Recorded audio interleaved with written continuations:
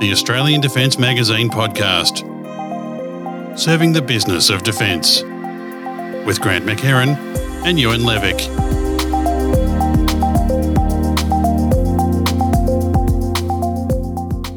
Hi everyone and welcome back to the show. This episode we'll be chatting with Marcus Hellyer, Defence and Strategic Policy Analyst, about his views on China's military build-up, its push into the South China Sea, and the Taiwan situation, plus its potential for war. Marcus, welcome back to the show. Well, it's great to be here. Excellent. And once again, for this episode, I'm joined by Ewan Levick, publisher at ADM Group. Ewan, how are you doing? Good, Grant. Good to be back. Excellent. Well, let's crack on straight away. The first question that we're just dying to ask, we have quite a few here. China has been rapidly building up its military forces on land, sea and air. Marcus, how long do you think they can keep this up given recent reports of low birth rate, property developer issues, the lack of construction and it's not pumping up their economy anymore, all that kind of stuff?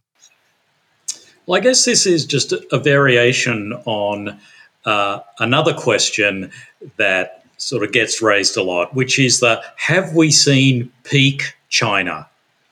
And so people have said, well, actually, we may have reached the point where China is getting old before it got rich. It's fallen into that middle income trap. And like many debates around China's power and the intent of the CCP, the Chinese Communist Party, there are strongly polarized views. And so there are those who say, well, the last thing China wants is a big war because that will destroy the international economy. If you fight a war with your largest customer, the US, the global economy is just going to tank. And that's the last thing that Xi Jinping wants.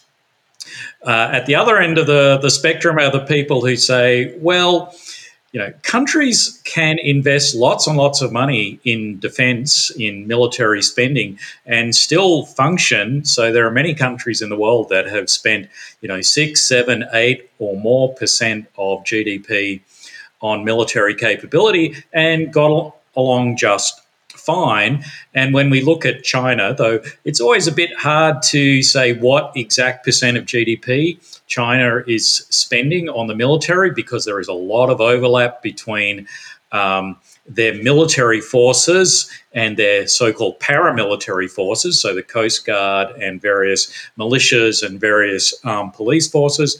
But they are certainly well short of that, 6, 7 or 8%. They're probably much more around the sort of 2%, if that. So China could actually spend a lot more on the military if it had to. So my sense is they can keep this up for quite a long time. If that's where Xi Jinping wants to go, they can invest a lot more in the military. Marcus, there's a counterpoint to that, which is that China has to spend vast amounts of money on its internal security apparatus, far more obviously than democracies like the US, which kind of hamstrings its ability to project power abroad because it's so focused then on projecting power internally. Where do you sit on that? Well, I agree, and in that China, the CCP invests a lot of money on security at home, and people have argued that China is sort of a great example of a security state, and it's got levels of surveillance of its population that far exceed authoritarian regimes of the past.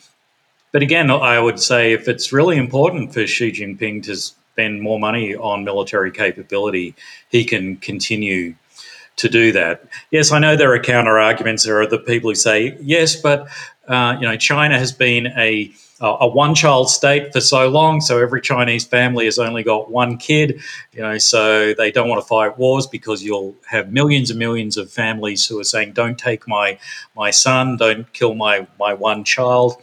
Again, in an authoritarian state, I don't think those kinds of positions carry a lot of weight with Xi Jinping. I think ultimately it comes down to what is Xi Jinping's intent. Does he want to retake Taiwan by force? What's his risk calculus? How much is he willing to put at stake to do that? Those are the kinds of questions we need to be looking at, rather than can he afford to spend more money on military capability? Has he got enough people? Because the answer to both of those questions is yes. 2 years ago, Xi Jinping was calling for peaceful reunification with Taiwan, but that seems like a very long time ago now. China, he's actually said he will use force if necessary to reunify.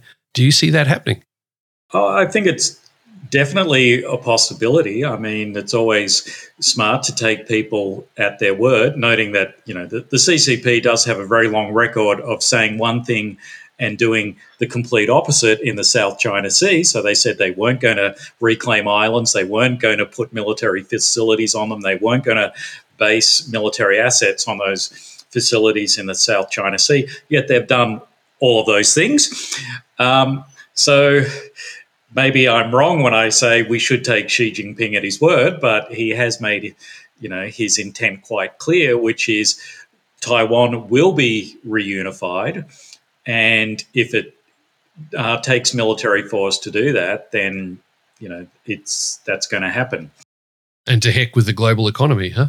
Well, I think that is the risk calculus. So we hear a lot of American analysts and military people saying any day, any morning that Xi Jinping gets up and looks in the mirror and says, today is not the day that I'm going to take a risk and invade Taiwan, that's a good day.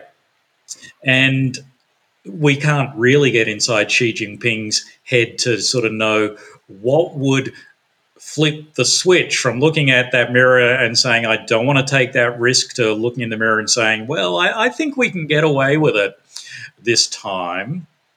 It may be that those factors that you sort of mentioned earlier on, aging population, sort of the economic factors in China of increasing debt, a lot of countries pushing back on the Belt and Road, so maybe that idea that there is a shrinking window of opportunity. Other people have argued that, the US is acquiring the kinds of capabilities that could deny the PLA the ability to successfully cross the strait. So maybe you go now, when there's, stocks of long-range anti-ship missiles and killer drones in the US arsenal are still low. There are a lot of factors here to consider. But I do think that issue that you mentioned earlier, that it would destroy the global economy, and one of the ways that the CCP has been able to justify its position in China, its position as the only source of political authority, is that it has, managed the growth of the Chinese economy. Hundreds of millions of people raised out of poverty. It's become the world's factory, and a driver of global growth. If there was a war with the US, that would come to a shuddering halt and go backwards, and casting many of those, newly middle-class people out of, their newfound wealth. So at the moment, I think Xi Jinping has to be thinking, if we're going to do it by force, it has to be quick. And I don't think at the moment they have the ability to do it quickly. So while there are limitations on what the US can do to assist Taiwan due to the PLA's much vaunted anti-access area denial capabilities that put the US carriers at risk and all of that, between Taiwan itself and the US, I think they can sink an awful lot of Chinese ships as they cross the Taiwan Strait. So it would be definitely a protracted struggle. I don't think Taiwan would sort of fall like a house of cards, and a protracted struggle will lead to prolonged economic crisis at a global level. What do you make of a sort of historical parallel with Russia? So, with Russia, we've seen a previously powerful state in the Soviet Union disintegrate. We've seen Russia then ruled by Putin for 20 years, which is kind of what Xi Jinping looks to be on track to do in China. And over that time become progressively more dangerous, to the point where he obviously invaded Ukraine, expecting a quick victory, and that Ukraine would fall, and he didn't find that, and has made a massive miscalculation Is that a comparable trajectory to China, or is China so embedded in the global economy in a way that Russia isn't, that the calculus is completely different? Well, I am not an economist, certainly not an expert on China, but all of the issues we spoke about of aging population, and we haven't mentioned the environmental challenges in China of groundwater and things like that. I don't see them suddenly bringing about a collapse of the Chinese economy. I think the general consensus is that the kinds of astronomical growth rates we've seen in the Chinese economy over the past several decades, they will slow to sort of what we regard as normal levels, but China's not going to collapse. One thing that could bring about some kind of collapse of the CCP, however, is a failed war over Taiwan. So that's another one of those risks that Xi Jinping will be, part of his calculus when he looks at himself in the mirror in the morning. So, regimes that start wars and don't end them successfully tend not to be very long-lived. That's one of the things we see across history. And you raised Russia, and one of the factors that brought about the end of Tsarist Russia is, first of all, losing the war to Japan in 1904, and then losing World War One. That destroyed the credibility of the Tsarist regime. So regimes that, particularly ones that, have a very sort of macho kind of hard edge to them, when you lose wars, you sort of lose your credibility very quickly. So certainly a prolonged war over Taiwan could be one of the things that brings about change in Taiwan. Though, again, a counter-argument, Putin launched a disastrous war in Ukraine, and he's still hanging on there, partly, I think, because the authoritarian regimes, essentially create this mythology that, there's nobody else can do the job, and we tend to buy into that as well. I mean, when we look at Putin in Russia, we sort of go, oh my goodness, who could run Russia after Putin? And that sort of creates this sort of, gosh, anything that came after him could be even worse. And we actually saw that with the Soviet Union. We moved on from the Soviet Union, and we didn't get, there was not a flowering of, 1,000 flowers of democracy, didn't really take root there, if I can mix my botanical metaphors. And so there is always that worry that if the CCP collapsed, what comes after in China could be even worse. And I do think that whatever comes after Xi Jinping, whether it's a CCP leader or something completely different down the track, I think that leader will still be looking in the mirror every morning saying, is this the day that we take Taiwan? That is so hardwired now into not just the CCP, philosophy, but into the Chinese nationalist mindset now. So it's the kind of strategy I think that the US and its partners have at the moment of simply making it too hard for China to invade Taiwan.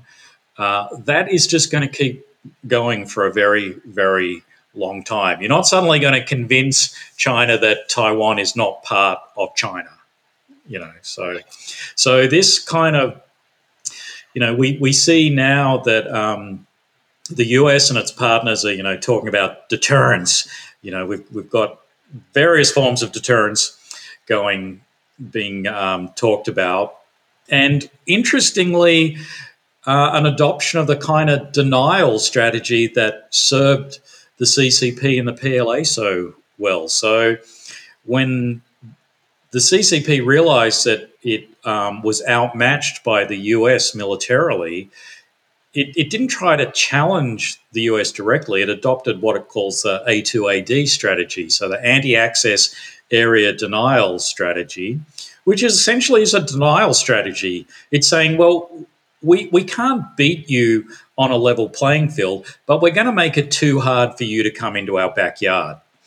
interestingly, the US and its allies seem to be adopting that kind of strategy itself. It's saying, well, it's too hard to beat China, but we're going to make it too hard, too costly, and too risky for the PLA to invade Taiwan.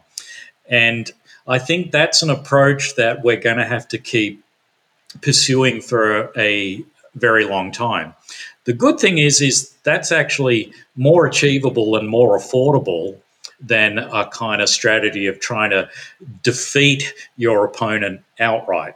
So we sort of get into this kind of almost this stalemate where it's too hard for either side to defeat the other side, but you make it too expensive for the other side to actually start anything. It's almost a new détente, a new, not Cold War, certainly warm war, but it's like keeping that balance. But you mentioned China's backyard.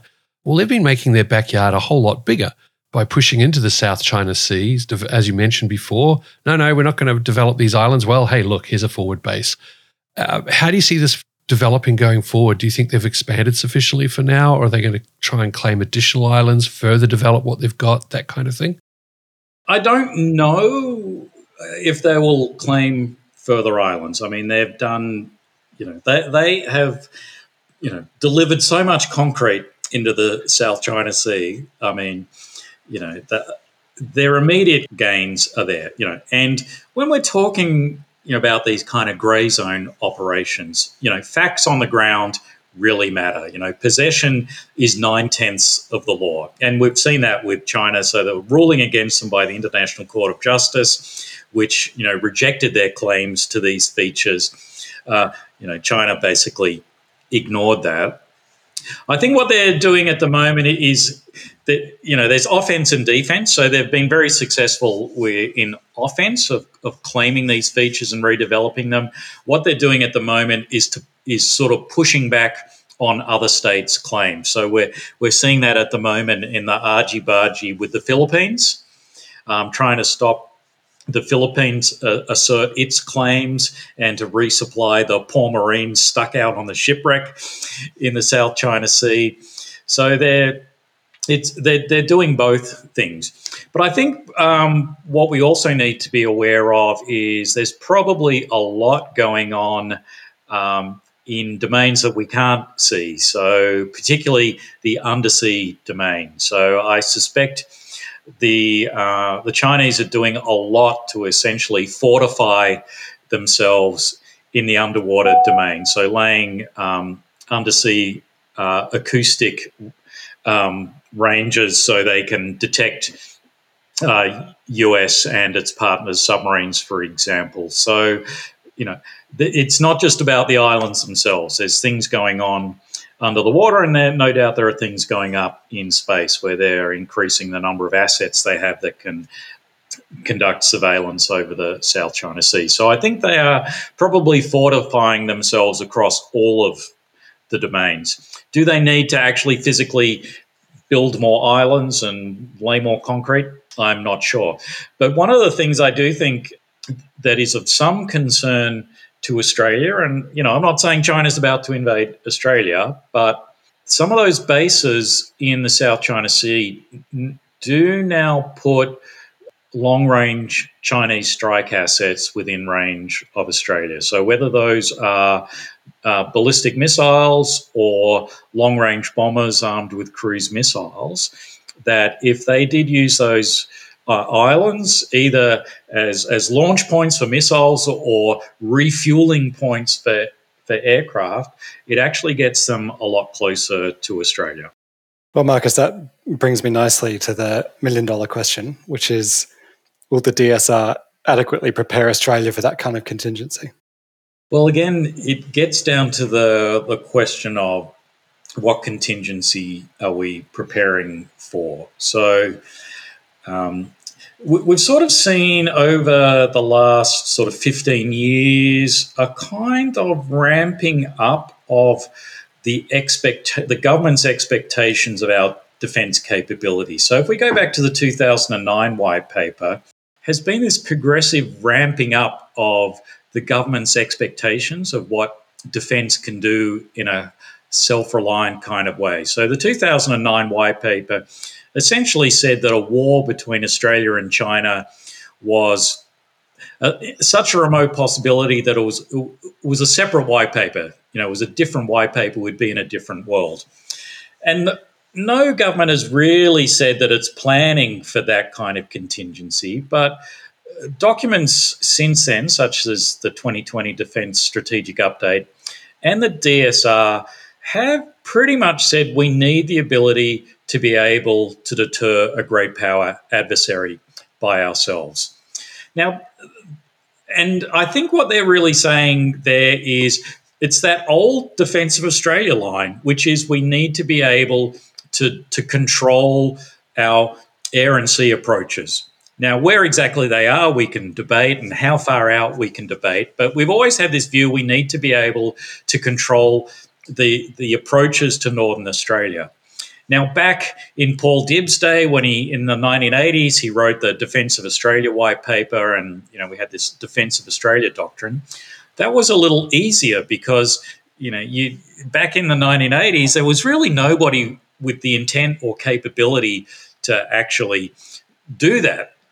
Now we at least have somebody who is getting the capability to threaten Northern Australia. And we can argue at length about, do they have the intent? Will they ever have the intent? But military planning tends to be based on capability rather than intent, because intent can change.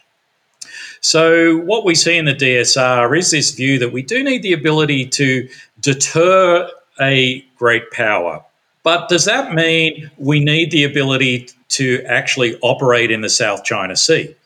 So it doesn't really answer that question of, if there is a conflict between China and the US, whether over Taiwan or the South China Sea, what would Australia's role be in that? And do we show up at all? Well, Australian governments have always been very hesitant to say that we definitely would show up. Peter Dutton, when he was Defence Minister in the previous government, went about as far as any Australian politician has ever gone to essentially say, well, of course we would show up. That's what the alliance is all about. And I think it is, Australian governments, whether Liberal or Labor, I think their position is we would show up if there was a war between the US and China.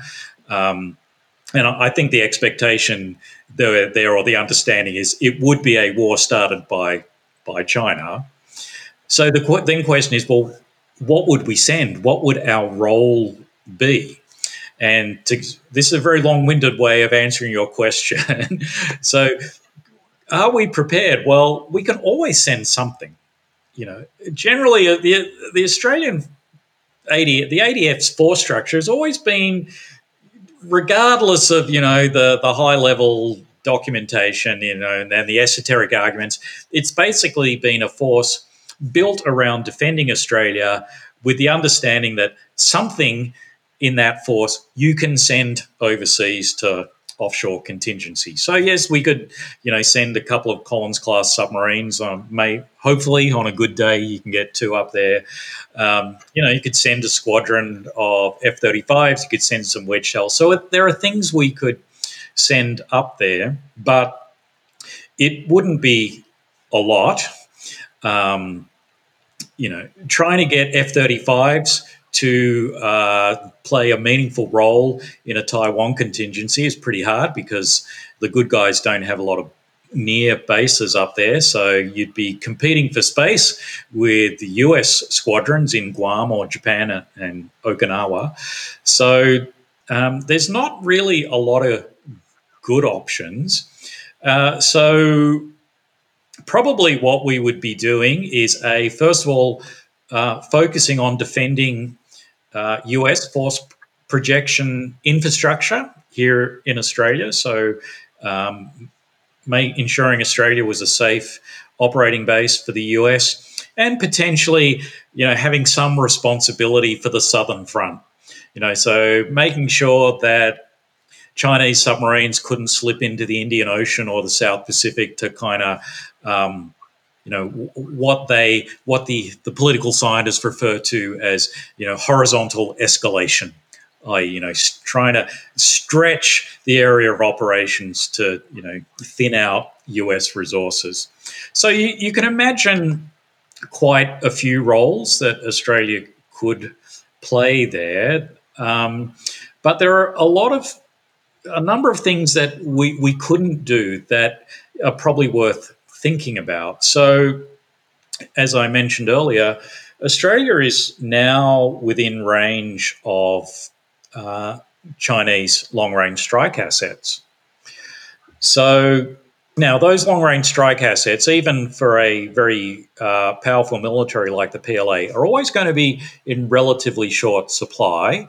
So China is not going to have infinite numbers of missiles, and their targeteers will be going down the list of what are the things we really want to take out. But if we know the Chinese are very good at information warfare, which is about strategic messaging, and one form of strategic messaging might be to launch a couple of missiles into an Australian city to say, okay, you picked your side.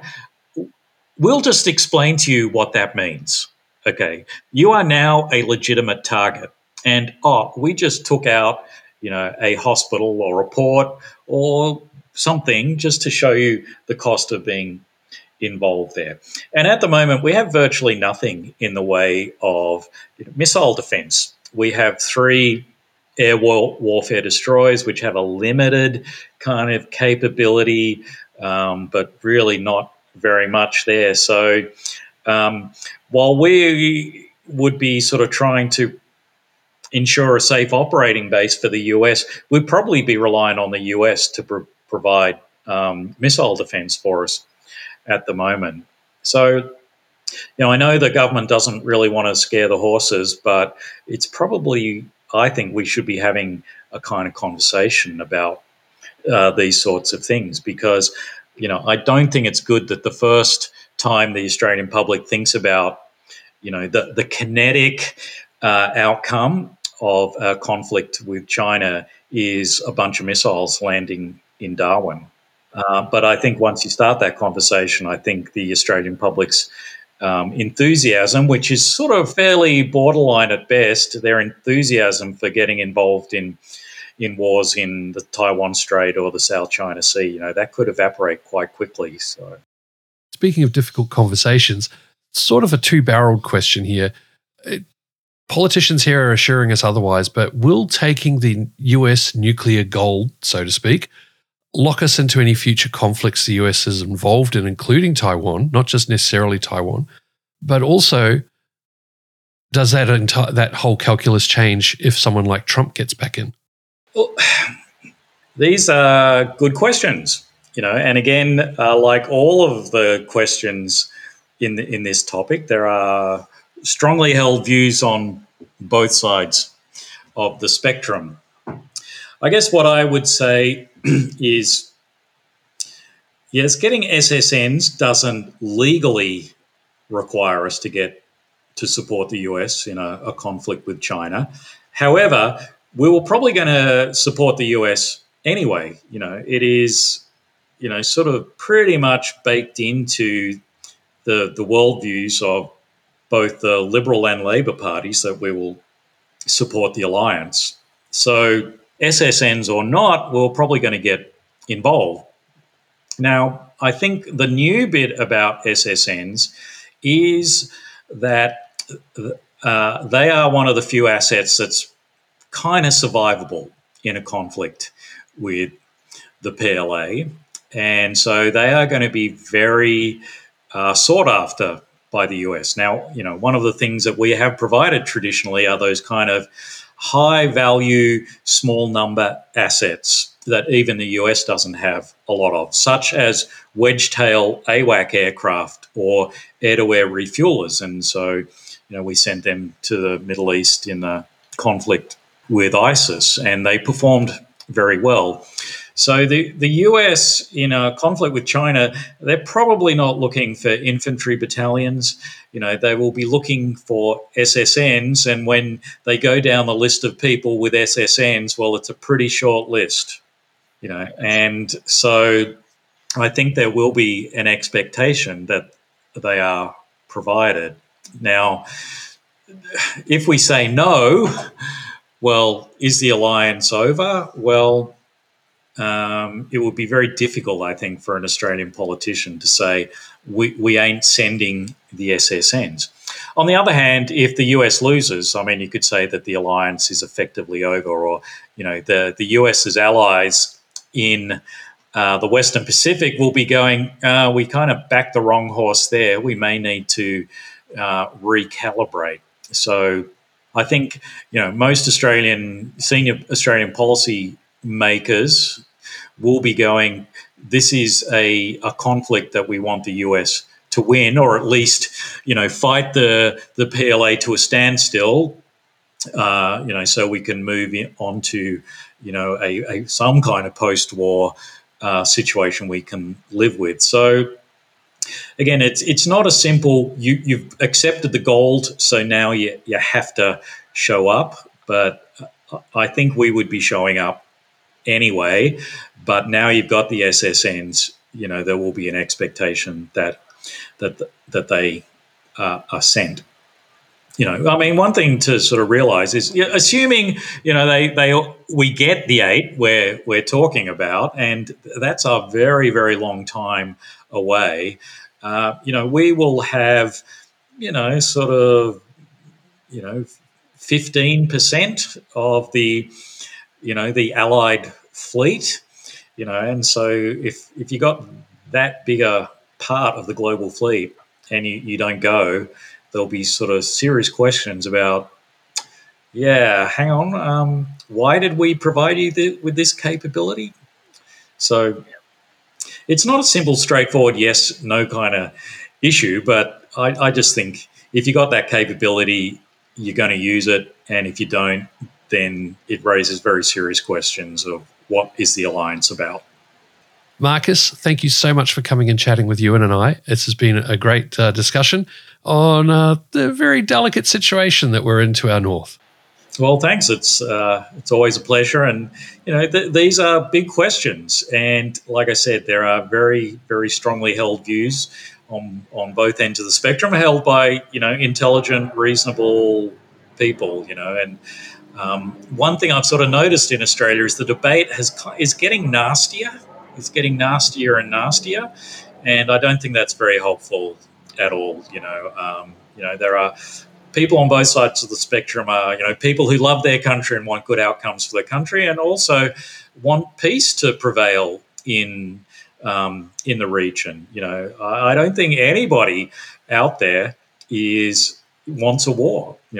So certainly in Australia and in the US, I don't see that either. So, I think we need to have calm, reasonable debate, and reasonable people can disagree. Unfortunately, these are very important issues, and so if you disagree with people, it means you head off in very, very different policy settings. So it's probably not one where there's sort of this kind of nice, comfy, squishy middle ground where we can all come together and hug each other, unfortunately. It's very polarizing. But Marcus, thanks for coming on the show. And Ewan, thank you. Yeah, thanks, Marcus. And of course, thanks to everyone for listening once again. And don't forget, if you enjoyed this episode, you can follow this podcast in your favorite podcatcher to ensure you get every episode as they're released. Meanwhile, thanks for tuning in, and we'll be back in the not too distant future with another informative episode. The ADM podcast is produced by Southern Skies Media on behalf of Australian Defence Magazine, a YEFA media title. The views of the people appearing on this podcast do not necessarily represent the views of Australian Defence Magazine, the Department of Defence, or the guest's employer. If you wish to use any of the audio in this podcast, please contact Australian Defence Magazine via their website, australiandefence.com.au, or via email at defmag@yefa.com.au.